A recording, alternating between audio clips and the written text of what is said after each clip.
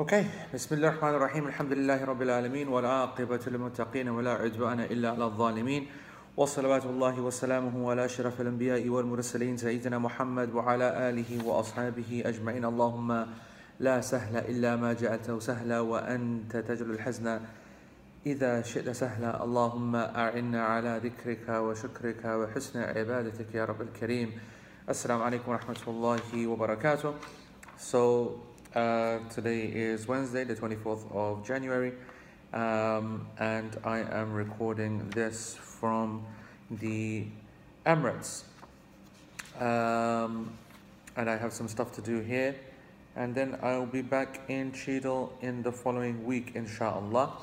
And I'm recording this via a few different methods, so let's see how it turns out, inshallah. Hopefully it does work out nicely, but let's see. So I hope that you guys enjoyed Sheikh Kihlan's session on the Quran last week.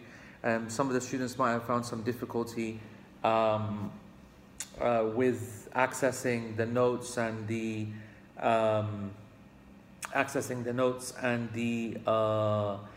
video itself, and that was due to a little technical issue. But please, if you have not seen it, then do catch up on it. Because it's very beneficial whenever Sheikh Kihlan's with us, and it's awesome. But anyway, so what we're going to be doing today, if you remember, we finished basically the big issue of well,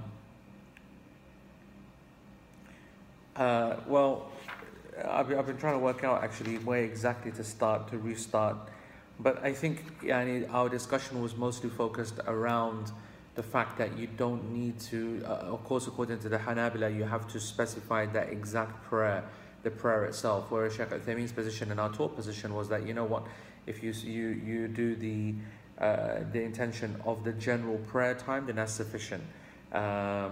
Meaning that I'm just praying and it's dhuhr and it'll be accepted. And I spoke a lot in detail about our perception of the niyyah and our general understanding of the niyyah. I've got to say that I'm a big fan of this. Anyway, so let's get the notes up. 1 second. This is going to be interesting. How am I going to do this? This is going to be guesswork. Yes, here we go. So the Arabic is what we're going to be doing today.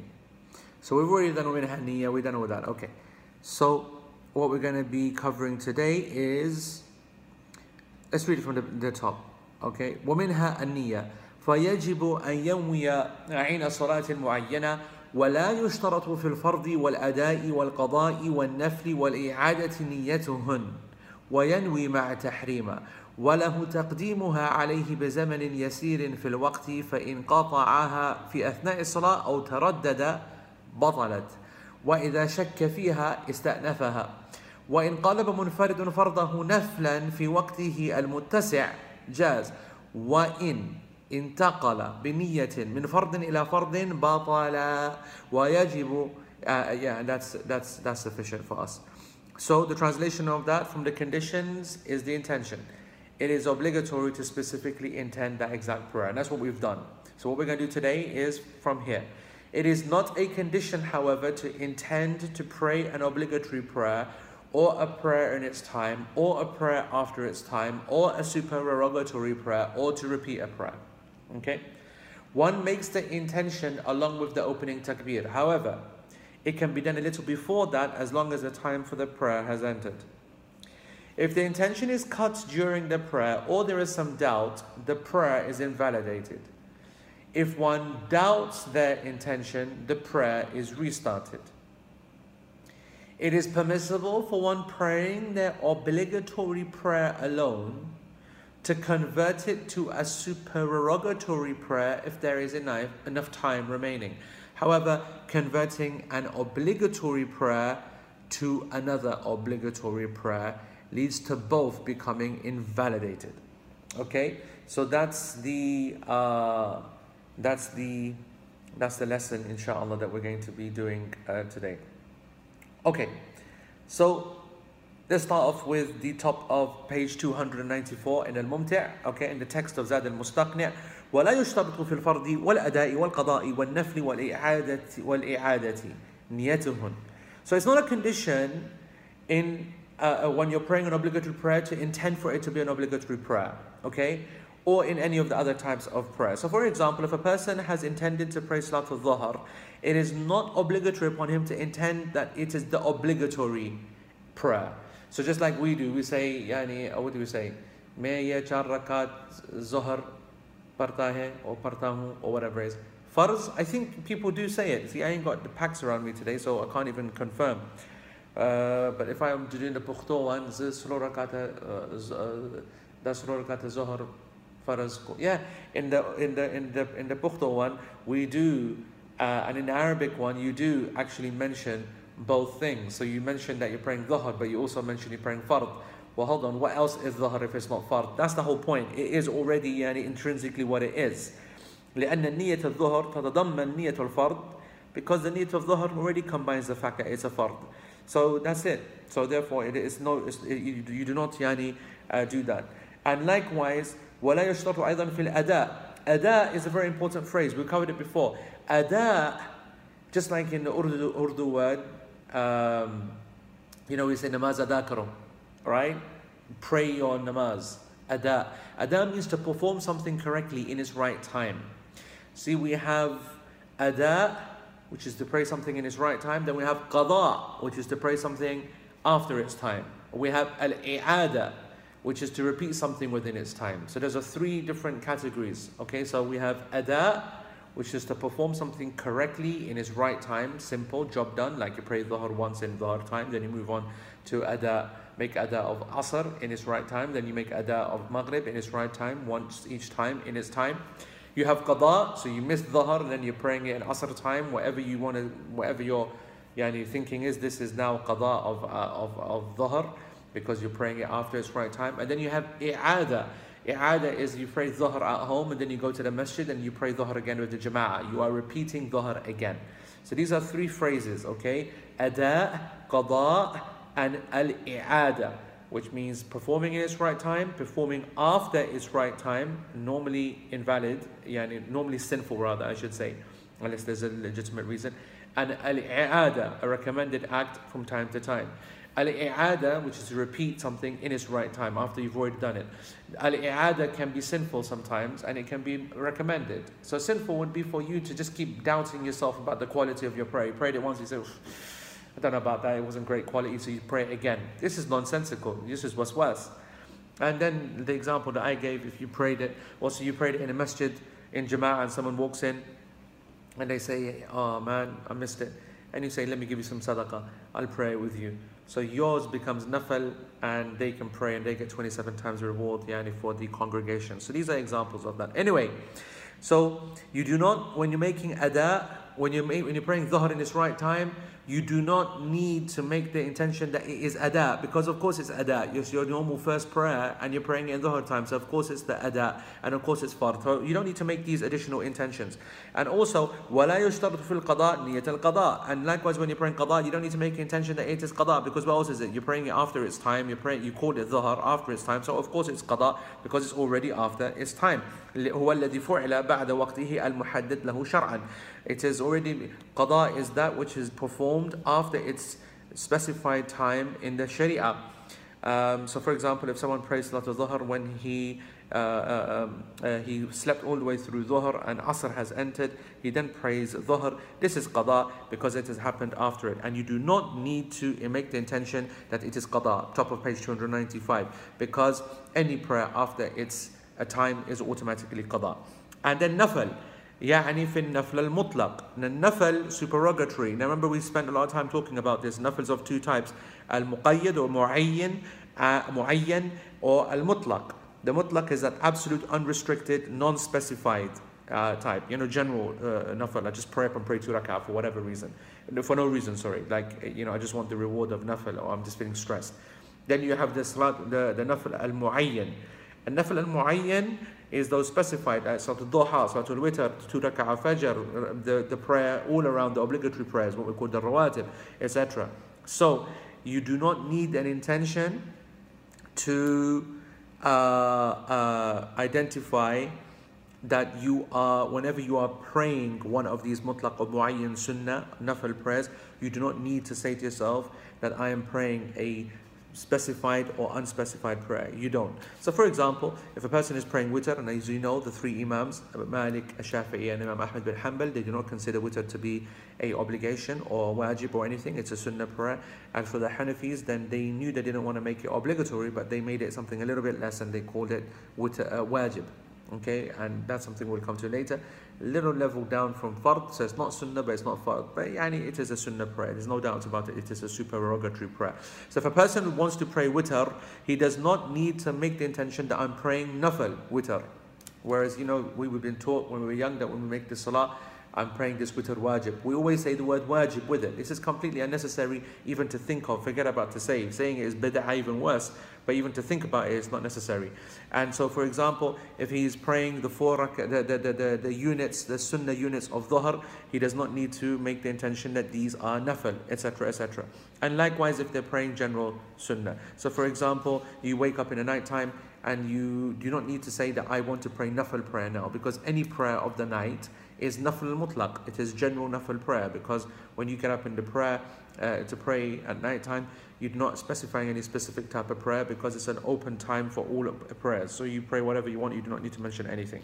And likewise, al-i'ada, it is not recommended, it's not legislated, it's not a condition when you make the i'ada to say that or believe that it is i'ada. And what is al-i'ada? As Shaykh Uthaymeen says it in the middle of 295, he says, مَا فُعِلَ فِي وَقْتِهِ مَرَّةً ثَانِيَةً, whatever is performed in its right legal time for the second time. It doesn't matter whether that doing it again is done because the first one was invalidated or wrong, or whether it was quite fine and you're repeating it again for another reason. Like I said, you're trying to help someone, for example. Sheikh then gives an example. He goes, for example, someone prays dhuhr, then he remembers that he had no wudu, and then it is obligatory upon him to repeat this prayer. And if he repeats this prayer now, he does not need to make the intention, okay, I'm making the intention to repeat this prayer. No, he just prays it. So he goes, إذا صلى الظهر في مسجد ثم حضر إلى مسجد ثانٍ وأقيمت الصلاة. So he goes, if he was prayed Salat Dhuhr in the masjid, then he goes to another masjid to meet someone, and they started the prayer later, so then now the iqamah is starting later, then it is legislated for that person to repeat the prayer, meaning it's a good thing to do it. He get rewarded for doing it. Is he obligated? No, but he should do it, because people will say, why is this guy not praying with us? And you don't want to create bad intentions amongst the people. Remember that you're not just so kind of, a lot of people say, I don't care what other people think, and that's true to some extent. To some extent, we should worry about our reputation. The Prophet ﷺ, I've spoken about this before, that you do need to protect your reputation. It's not just so laissez-faire that who gives the monkeys what people think, unless they're being completely unreasonable and stupid. But if you are doing something which genuinely creates doubt, then you shouldn't be doing that, or you should clarify. That's why the Prophet ﷺ, when he was fasting and when he was walking with his wife and one of the companions, they did just like, they were like, oh, and they changed direction kind of thing, because they thought that the Prophet ﷺ was walking with some unrelated woman. And the Prophet ﷺ said, hey, come here, this is my wife, just to get that doubt out of the person's mind. So a person should do that if there is a reason that you've done something that could be interpreted in the wrong way.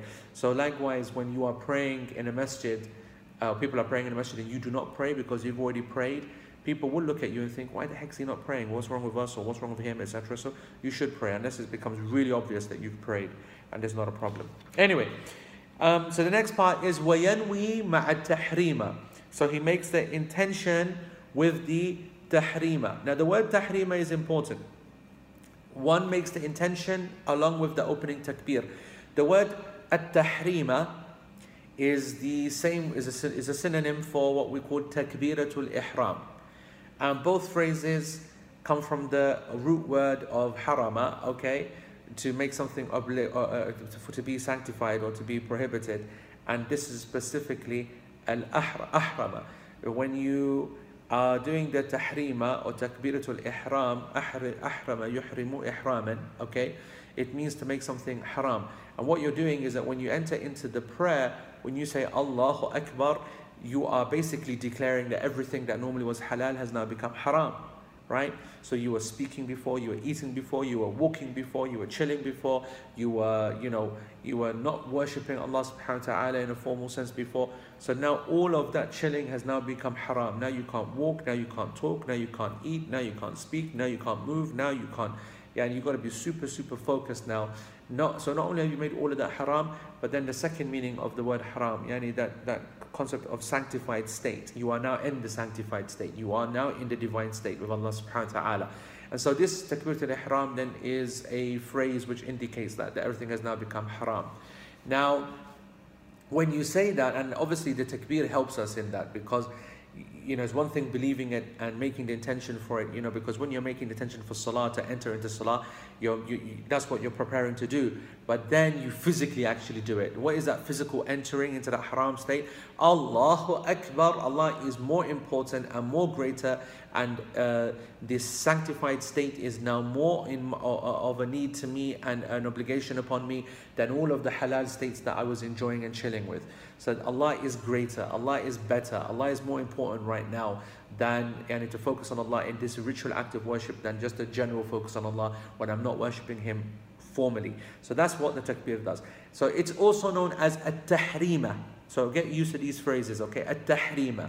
At-tahrima is the opening Allahu Akbar. And of course, as we're going to come to later on in the chapter of Salah, the takbiratul ihram is just a statement, Allahu Akbar. I'm raising my hands because that's of course what we do in the prayer, but I want you to know that the actual takbiratul ihram, it is initiated whether you raise the hands or not. It is independent of the hands. The raising of the hands at takbiratul ihram is a sunnah only, and that's according to the vast majority of scholars. But it's not an obligation, and that's a consensus on that. No one said it's obligatory to raise the hands.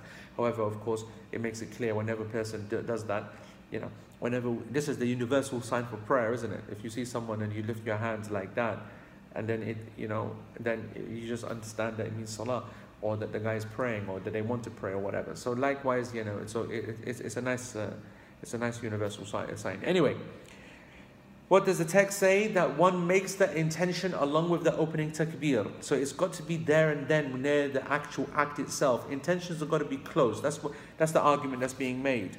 ذكر المؤلف هنا, the author has mentioned that the place of the niyyah is when it is as close to it as possible, or however it can be done a little bit before that. Okay, a little bit before that. وله تقديمها عليها بزمن يسير في الوقت, or it can be done a little bit before that. Okay, and this follows a general qaida fiqhiyya, a maxim, that whatever is close to something takes its ruling. Whatever is close to something takes its ruling. And this can have a number of applications across the board in mu'amalat and ibadat, in the issue of purification and salah, whatever.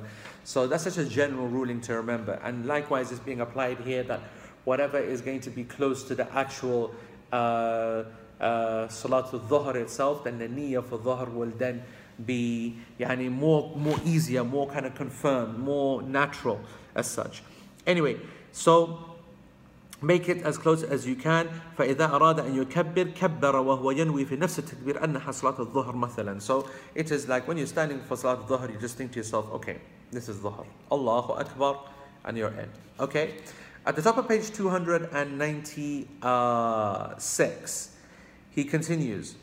It is, however, it can be done a little before that, as long as the time for the prayer has entered. So the key thing is, as long as the time has entered. So what the Hanbalis are basically saying is that imagine that you're at home, or you're near a masjid that prays the dhuhr straight after the adhan. The iqamah is straight after the adhan. Okay? So normally how would we understand this? We'd understand this that, okay, dhuhr starts at 1 o'clock and the jama'ah is at 2 o'clock. Okay? So the idea here is that you are at home, you make your wudu at 1:30, then you go to the masjid, you pray sunnah, whatever, and then the iqamah is starting at 2 o'clock. The iqamah goes, everyone gets ready, and then you say to yourself, okay, this is dhuhr. Allahu Akbar. That's with the takbirah. That's with the tahrima. Or you finish your sunnah and now you're just sitting there, okay, 5 minutes to go, and then you say, right, okay, I don't know, your phone rings, you check your phone, then you put it on silent, and then you say, right, okay, let's get ready for Dhuhr. So that's 5 minutes. That's a small amount of time. You stand up, and the Qamah goes, you got Allahu Akbar. You don't even renew the fact that you're praying Dhuhr because you just did that 5 minutes ago. So that's what they mean. But they put the condition, so they said either do it with the tahrima or a little bit before it, as long as it's in the time. So for example, now imagine that the adhan's at 1 o'clock, but they pray at 1 minute past 1, the Iqamah, this masjid. You came to that masjid early at 12:50, made wudu, walked in, you're just waiting for the adhan to go. You're waiting for the adhan to go for Dhuhr, and you're saying to yourself, right, I'm here to pray Dhuhr, isn't it? Alright? So you're here to pray Dhuhr, but you do not repeat the intention again. When you make the takbir, the prayer is not valid. That's what the Hanbalis are saying. They're saying the prayer is not valid because you have to do it in the time for that prayer itself. So you, even though you are close to the act, but you are outside the time, and so therefore we can't give it to you basically, because you are outside the time, you are before Dhuhr. Even though you were within that 5 minute or gap, that acceptable 5-10 minute gap, even though you were within that gap to the actual prayer itself, because the prayer had not started, it's not valid. That's what the Hanbalis say. Okay? That's very, very important. Because they said that the intention has preceded the time itself. وَإِنَّمَا فِي الْوَقْتِ ثُمَّ تَشَاغَلْ بِشَيْءٍ فِي زَمْنٍ يَسِيرٍ ثُمَّ كَبَّرْ فَالصَّلَاةُ صَحِيحَةٌ.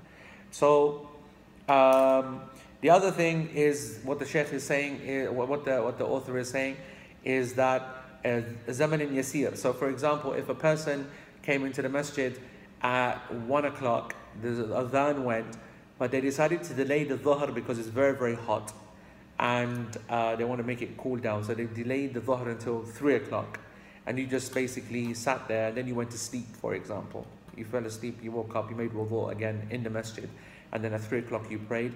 Also the prayer would not be valid. The niyyah would not be valid, okay, because there's a long time. 2 hours is a long time. This is according to the Hanbalis, okay? So you've seen two caveats there. Number one, if the time becomes extended, okay, between when you made the niyyah, like a formal niyyah. This is of course going by the whole madhab, right? This whole idea that you've got to specify the actual prayer itself, you know, and we've already said before that we're not specifying any prayer itself. We don't need to. If you're in Dhuhr time, then just to specify that you're here to pray is sufficient. Praying the obligatory prayer of this time. But anyway, it's the same thing really, to be honest. It's a semantic thing. But anyway, they said that if there are 2 hours gap, long gap in the prayer time, or even a tiny gap between the niyyah and the salah, but the niyyah was made outside of the salah time, there's no niyyah, therefore there's no prayer. Okay? Shaykh Al-Uthaymeen says, some of the scholars says, وَقَالَ بَعْضُ الْعُلَمَاء بَلْ تَصِحُ مَا لَمْ يَنْوِي فَسْخَهَا. He goes, no, the prayer is valid, and the niyyah therefore is valid. The niyyah, I should say, is valid, as long as one does not intend something which invalidates the niyyah. So if you made a niyyah, and then after that, never made something to cancel that niyyah out, it then continues for as long as it's necessary. Shaykh says that this is applicable whether you made the niyyah before the time, or whether you made the niyyah after the time and then there's a long gap before the actual act. He goes, why is it cancelled? You know, who got rid of the niyyah? It was your niyyah. He goes, because the niyyah mustashabatul hukm, ma lam yanwi al-fasakh, ma lam yanwi al-fasakh. He goes, the niyyah continues and remains there until you have removed it. Once you've made it, it's there with you until you've physically taken it out.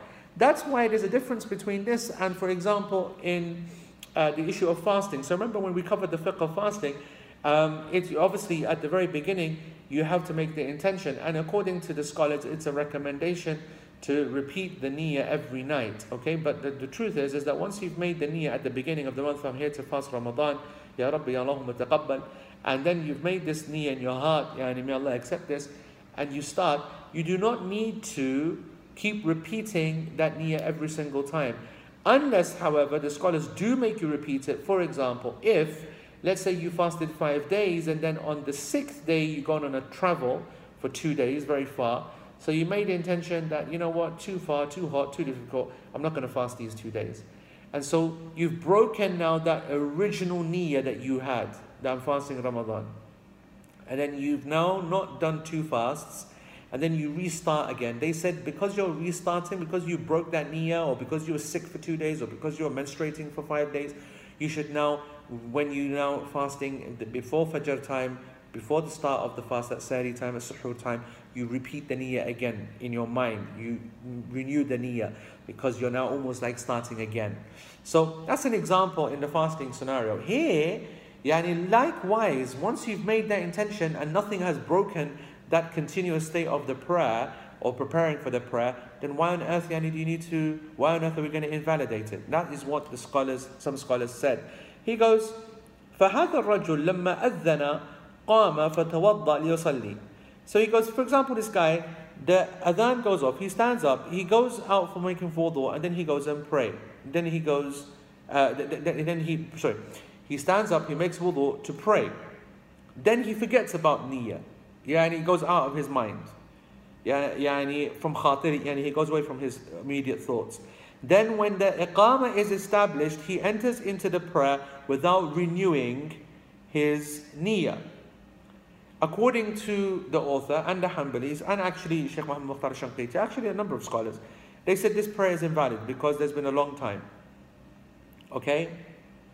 A long time. Or because, it happened before the adhan, or whatever. Okay? So this is not thingy. But according to the second opinion, the prayer is valid because nothing has invalidated this niyyah, and this وَهَذَا الْقَوْلُ أَصَحُ. This is the more authentic and correct statement, because the Prophet ﷺ said that indeed actions are by intentions, and this person, he intended to pray, and he did not indicate anything to remove that niyyah. So why is it that he's having to do that again? I have to say this is an excellent position. It's the class position, always has been, and this is the correct position. Allah knows best. Okay.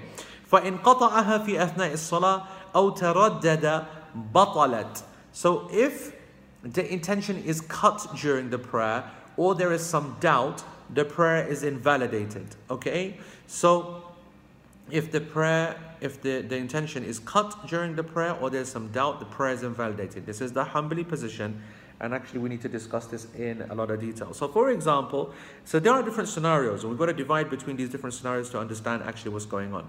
So for example, رَجُلٌ قَامَ يَتَنَفَّلْ.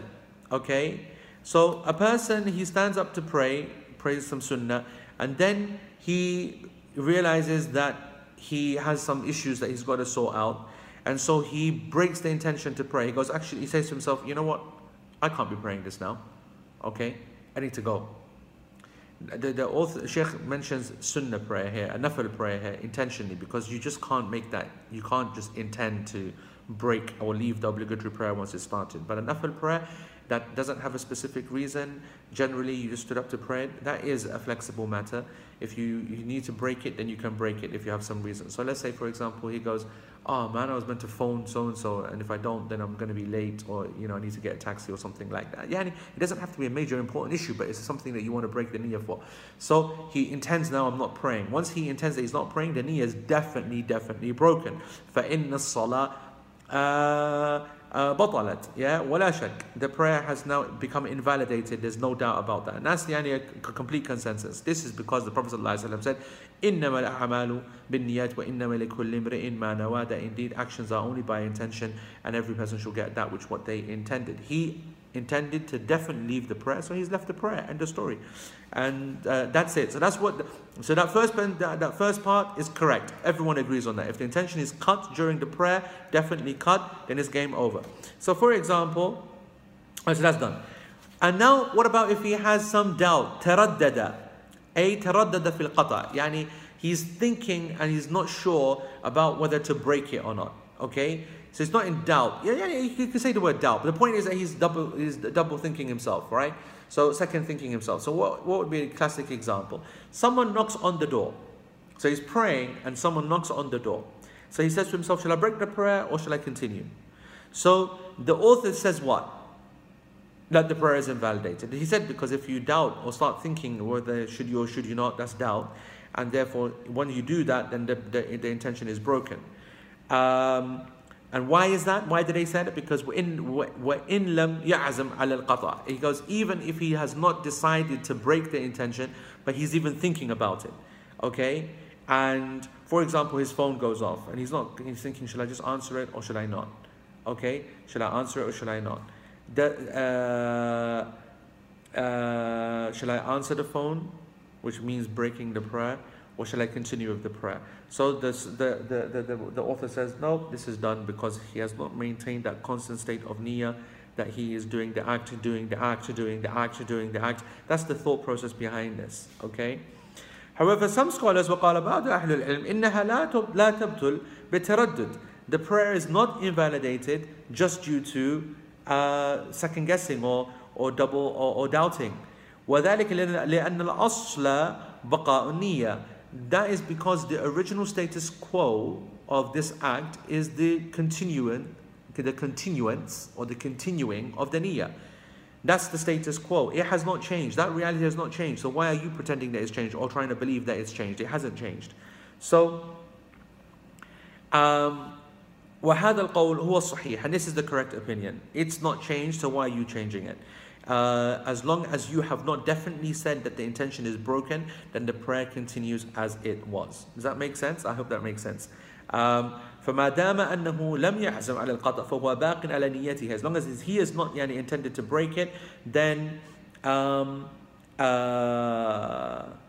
the prayer itself has not become invalidated. Okay, I do want to make a point here, by the way, that breaking the intention does not necessarily break the prayer, but it breaks that prayer. So for example, it is possible that a person will be praying dhuhr and then he just says that. According to the Hanbalis, the prayer would just be cancelled. Okay, but let's imagine that a person was praying dhuhr and he says, you know what it is, shall I continue dhuhr or not continue dhuhr?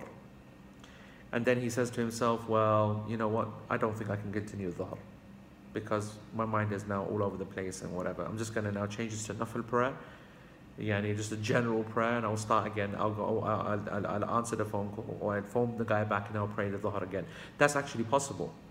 Okay, so he now loses the original dhuhr. According to the Hanbalis, he would lose the original dhuhr status of the prayer, and it now goes to a lesser general nafil, and then he will continue that prayer, and then he will then pray again, for example.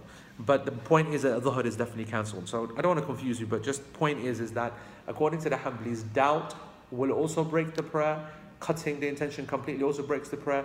Whereas what are we saying the class position is, as Shaykh Uthaymeen says, that the prayer is only cut and cancelled and invalidated if you definitely cut the prayer completely.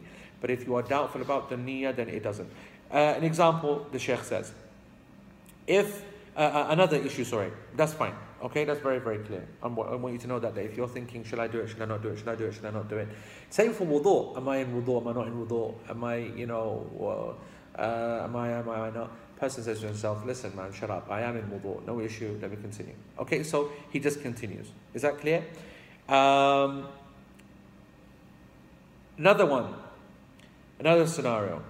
إذا عزم على مبطل ولم يفعله مثاله. What if a person is determined to do something that will break the prayer, but he doesn't do it? So for example, he wants to speak in the prayer. So he says, I'm going to speak. Now speaking in the prayer is going to invalidate it. I'm going to speak. But he doesn't speak. So he intends to break the prayer by doing an act that breaks the prayer, but then doesn't do the act. So we're not talking about the intention. We're not talking about breaking the intention. We're talking about intending or determining or wanting to do an act that would break the prayer, but then he doesn't break the prayer. Or for example, he intends to break wind, for example, or break his tahara. Azma ala an yuhdith, walam yuhdith. He wants to get into a state of hadith, but he doesn't enter the state of hadith. So some of the scholars said that the prayer is invalidated because he has determined to do a mufsid, something which will correct the prayer, and that would something which will corrupt the prayer, which will break the prayer. So that's something which if a person is wants to invalidate the prayer with an invalidator, then the prayer is invalidated. However, some scholars said no, it doesn't. And actually the Hanbali madhab as well also says أنها لا تبطل بالعزم على فعل المبطل إلا إذا فعله. So actually, interestingly, the madhab says that thinking about breaking the niyyah, that does break the prayer, but thinking about doing something that will break the niyyah, but not doing it, doesn't break the prayer. I don't know, we have a contradiction amongst the Hanbalis there. At least we maintain our consistency. We say that not doing that action, even if you intend to do it, does not break the prayer, and having doubt about the niyyah, even if you're not sure about it, that about wanting to break the niyyah or not. But remember, there's a difference between I'm wanting to break the niyyah, to change the niyyah, and to wanting to do an act which breaks the salah. This act that breaks the salah is different from the niyyah. I just want you to technically make the difference between them. Okay? So Shaykh Uthaymeen says that this is correct. He goes that invalidating is linked to the act which invalidates, and if it doesn't invalidate, then it hasn't become invalidated. So this is the correct position. So conclusion, the prayer is not invalidated by you wanting to do an invalidator unless you do it. Only then is the prayer invalidated and cancelled. Likewise, Sheikh gives an example. He goes, there's someone who is fasting, and he wants to eat, okay, but he does not eat, so he wants to eat. He goes, I'm going to eat, I can't handle this anymore. I can't handle this anymore. There are some scholars that said that the prayer is cancelled for this guy. The siyam, the fasting is cancelled because he actually intended to eat, and that's haram. Who say that the thought is a bad one, but he is not doing haram, nothing has happened, and the fast is still valid until he actually eats. Okay, that's it. The fast maintains it, even if he wanted to eat but didn't get an opportunity to eat, and then the fasting ends in its right time, well then he continues. Okay. Mas'ala, situation. Sheikh says, what about other acts of worship? Do they become invalidated if you intend? No. If you actually do something which invalidates it. Okay. هل جميع العبادات تبطل بالعزم على القطع? Okay. So this is basically a person. Sheikh says, the question is being asked, all acts of worship, do they also become invalidated when a person intends, when a person does an act which invalidates it? Okay. All right. And Sheikh says, yes, every act is invalidated. Like, fasting gets invalidated when you eat, and salah becomes invalidated if you, run off or you break wind or whatever. All acts of worship are invalidated when you invalidate them, except for Hajj and Umrah. This is awesome, okay? نعم إلا الحج والعمرة فإن الحج والعمرة لا يبطلان بإبطالهما حتى لو صرح بذلك وقال إني قطعت نسكي فإنه لا ينقطع ولو كان نفلا بل يلزم المضي فيه ويقع صحيحا وهذا من خصائص الحج والعمرة أنهما لا يبطلان بقطع النية لقوله تعالى وأتم الحج والعمرة لله. This is amazing. Okay, the exception is for Hajj and Umrah. If a person, for example, he says that I have broken my nusuk, I don't know. For example, let me think of an example. Let's say a person, he doesn't do the ihram doesn't put on the ihram from the miqat, and he says I'm not going to either. Okay, whatever reason he has. Okay, that actual act of invalidating the conditions and the obligations of Hajj and Umrah itself does not actually ruin the Hajj and Umrah itself, because Allah subhanahu wa ta'ala says complete the Hajj and Umrah for Allah subhanahu wa ta'ala, meaning you continue. You are still meant to continue. You can fix various things, but you are still meant to continue. Okay, you are still meant to continue with the actual act itself. بل يلزم المضي فيه ويقع صحيحا. Rather, he continues performing all the acts of Hajj and Umrah, and it will actually end out to be correct, even if he tried to cancel it or invalidate it in this kind of manner, unless it's something which completely destroys the act, like he goes home, for example, or something like that. Obviously, then the act hasn't happened if he's gone home, isn't it? Okay. What about ولو علق القطع على شرط فقال إن كلمني زيد قطعت النية أو قطعت النية أو بطلت صلاتي. Okay. What about the scenario that you place the breaking of the prayer on a condition? So you condition that breaking. So for example, I am praying, but if Zayd speaks to me, I will break the prayer. In kallamani Zayd, my niyyah will break. I will change the niyyah, or I will break the prayer. So the scholar said, yeah, according to the fuqaha, the majority of the fuqaha, I should say, that the prayer is invalidated. But Shaykh says, no, according to the correct position, it has not. لأنه قد يعزم على أنه إن كلمه زيد تكلم ولكنه يرجع عن هذا العزم. So this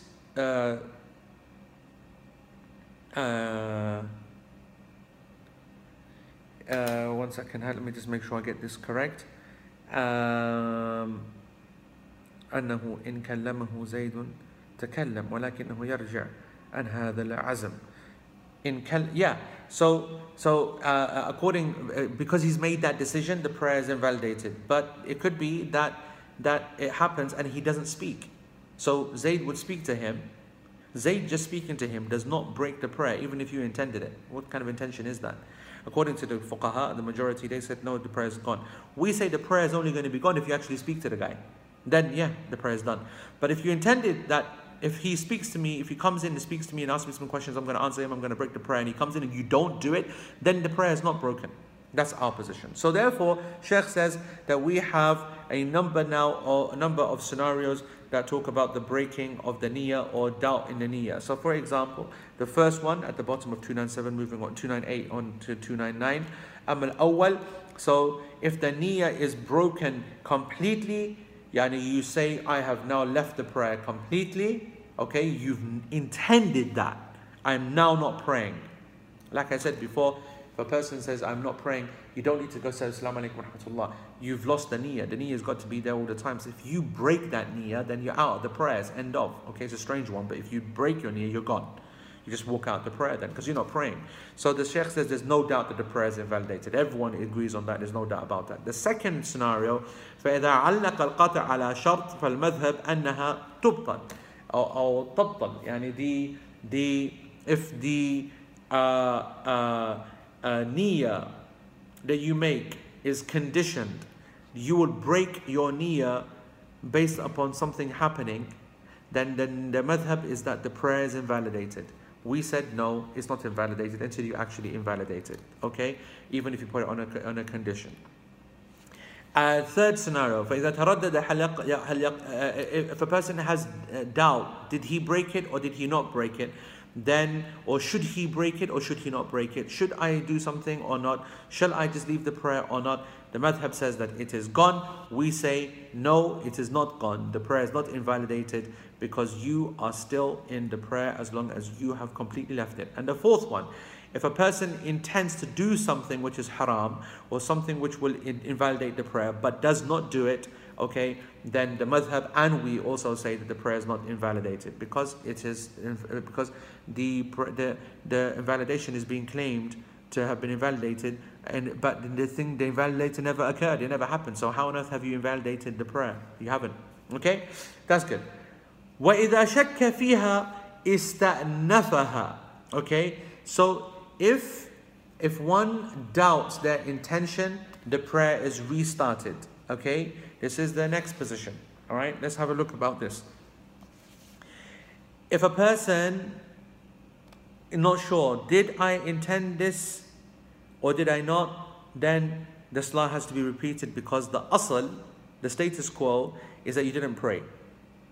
The status quo is that you didn't pray. You weren't praying. Okay?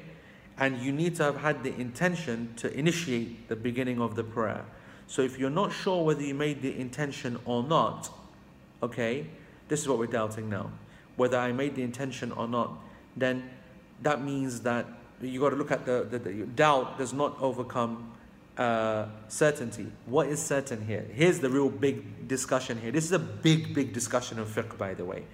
We've already covered the fact that al-yaqeen la yazul bi-shakk, yani that certainty is not removed by doubt. Certainty is always yani the thing which remains. Doubt can never overcome it. That's why whenever you get doubt, just ignore it, because you know you did something. And the question here, what is certainty? Well, certainty should be that you weren't praying before, and now you're praying. And so if you're not praying before, that means that there was no intention to pray either. And so if you're doubting that you didn't intend to pray, well, the original state was that you weren't praying anyway. So therefore, the doubt is a good indicator of what was happening before, which was that you weren't praying. So if you are not sure whether you made the intention or not, you go back to the original state. The original state is that you weren't praying and that the prayer wasn't there, and therefore you are not praying. And that's why the vast majority of the scholars, meaning the Hanbali madhab, the Shafi'i madhab, and some of the Hanafis and the Malikis, meaning not their madhab position, not their muftabihi, but some of them, they all said that this is the correct position. I want to put to you, as Sheikh Muhammad Mukhtar said, as Sheikh Uthaymeen said, as virtually all of contemporary scholars that are muhaqqiqeen, yani they are making review of this point, they said that really it's, to be honest, quite difficult to imagine, okay, a scenario for a normal person to get up and stand and leave the house and make wudu and go to the masjid and make takbir, and them thinking that they never made the niyyah to do that. And that goes back to my first lesson on the niyyah. I want us to be really getting rid of this stupidity, this doubt, okay? Because once you start questioning yourself, then you will always question yourself. You'll always say to yourself, I didn't pray, I didn't make intention, whatever. Habibi, there's no other reason that you went to the masjid at that time to do all of that in that manner, in that way, except that you're doing it for the prayer. So I think that's very important. Sheikh Uthaymeen says, "Al-Zahir anna hadha la yumkin." To be honest, the obvious scenario is that this doesn't really happen, and it's not likely for this to happen, and it's a very rare situation that will happen, except for a person who has waswasa. A person who has waswasa, this is very important. A person who's always got OCD, thinking, did I not? The same thing with, did I wash my hand properly or not? And he's looking and he keeps washing. We've dealt with that before. We said, throw that waswasa away. Whatever you did was of certainty. And likewise, we know that there is no ibra lil mashkuk, yani, or la ibra bishakkihi. That when a person has waswasa, then it doesn't matter. We give that person a general ruling anyway to ignore all of their waswasa, to ignore all of their doubts and second, thoughts and whatever. So if that's the case, then why are we worrying about him anyway? I hope that makes sense, okay? So this is a rare situation anyway, and if a person does think that because he's waswasa, then he's ill, and we're telling him the solution of how to deal with the waswasa anyway. Waswasa is of two types. I saw a really nice article. I haven't read it completely, but Yaqeen boys are doing a good job, and our LP superstar sister Ruhi, she's involved in Yaqeen as well, and I like the fact that she's taken a real senior role there because she's got a whole load to offer. And her and Omar and the team at Yaqeen, they wrote an article on waswasa. You should check it out, because I haven't read it fully, I must say that, but I just saw the graphic, and when I saw the graphic, I felt comfortable, because immediately they started off with a confident concept that one, there is the general waswasa, where shaitan might come and put a few eyes into your mind and you start to think about things. Then you've got that which is, to an extreme level, which is ridiculous. And that, as I said, needs to be ignored entirely. But I do want to just take this opportunity to have a chat, okay, about this principle, about yaqeen, about the original status quo being something and then there being doubt, whether what comes first or second, okay? Because actually, this concept itself can come under question. It's always going to be argued, what is the original status quo? So in this salah scenario, it makes sense, okay? That if you're not praying, that means you're not having a niyyah to pray. Therefore, when you enter the prayer and you're not sure about, and you have doubt that you have no niyyah, then it does actually make sense that you are not praying, that you never had the niyyah, or that you should make that the ruling, because you know that you are having doubt about whether you added a new niyyah to a scenario where there was no niyyah. And so if you are doubting that, then you go by certainty, and certainty is that definitely before you had no niyyah because you wasn't praying. So that makes sense. That does make sense. Okay? However, there is another qaida fiqhiyya, another maxim which is used in fiqh and in sharia, which is called i'mal al-zahir. I'mal al-zahir. And that basically means going with that which is obvious and clear and apparent. Al-zahir meaning the obvious, the outwardly, what's going on. If a person, like Shaykh Uthaymeen says, he leaves the masjid, he's waiting for the adhan, he repeats after the mu'adhin, he makes wudu, he leaves the masjid, goes to the masjid. He's doing all of the acts which is absolutely confirming the fact that this person is intending to pray. So he is praying, and the shak therefore in the prayer has no basis, because that would belie and betray all of the acts you've just done. So what were all the acts that I just did? What were they? I mean, they were effectively the prayer, and the intention for the prayer, and the establishment of the prayer, and the delivering of the prayer. So these two now key principles in fiqh are almost coming head to head and clashing. Both are giving differing answers. I have to say I'm very comfortable with the second. You're going by the obvious, and you have done everything to establish the niyyah. And especially in the issue of the niyyah, okay, a person really has so many doubts about it, and so that's only because we made it so difficult for us. I think that this is unique to the niyyah. We made it difficult, and I think always a person has an intention. And I spoke about this. Go back to, if you're listening to the lesson for the first time, go back to my first 1 or 2 lessons on the niyyah, and I think that you should understand that every action that you do, if you know that you're doing an action, you've intended it, as Ibn Taymiyyah said. If someone learns about something and then does an action, that's because they intend to do the action all the time, each time. I'm very happy with that as a principle. Okay, folks? So I want you to continue with that idea that, you know what, niyyah is something which is there, doesn't break unless it is obviously broken. Okay? The other scenario is what? A person is ill and is having doubts and stuff. Well, that's something which we have said already is not to be included, not to be worried about. Okay? So what did the Shaykh say? He said, this person, he goes, so Shaykh says, the niyyah, حينئذ لابد من الاستئناف.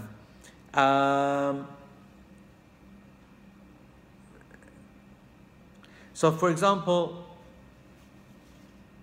Shaykh says that if a person did indeed have a complete doubt about the fact that the author and everyone has made their position clear, and that's fine.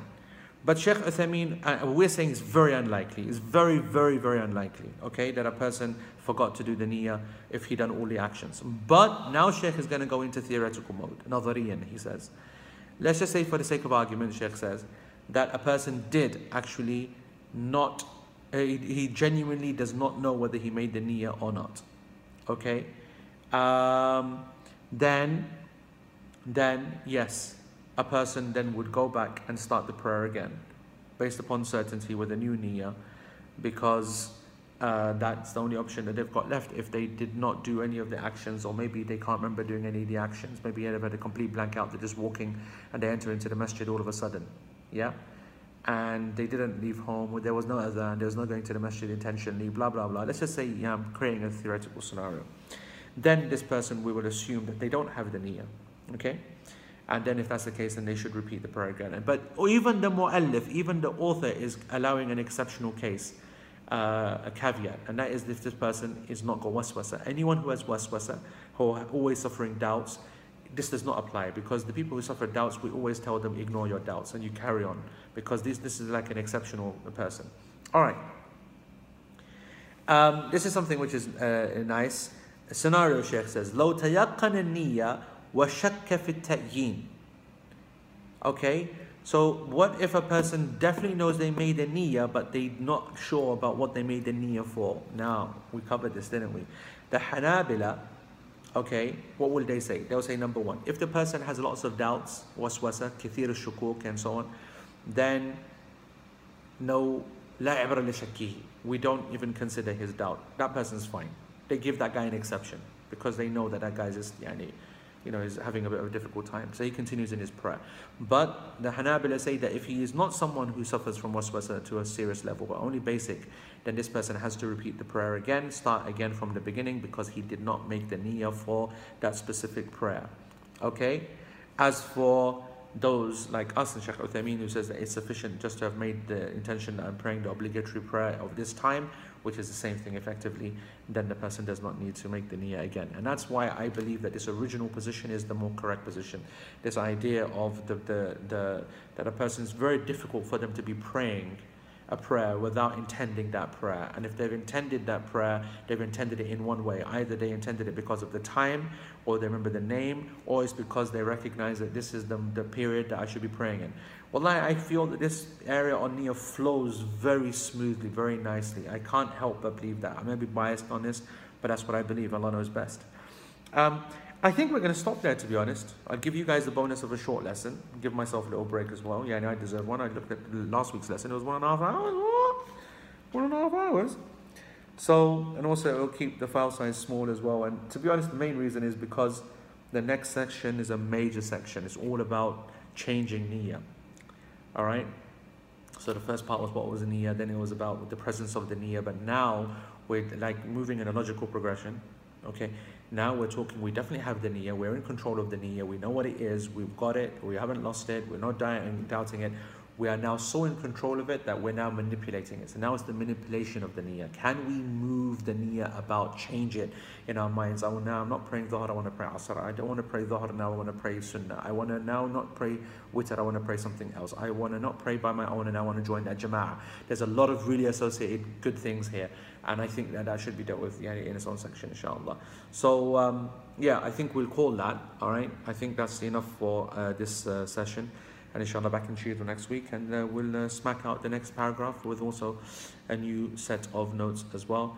والله تعالى أعلم وسبحانك اللهم وبحمدك أشهد أن لا إله إلا أنت وأستغفرك اللهم وأتوب إليك والسلام عليكم ورحمة الله وبركاته.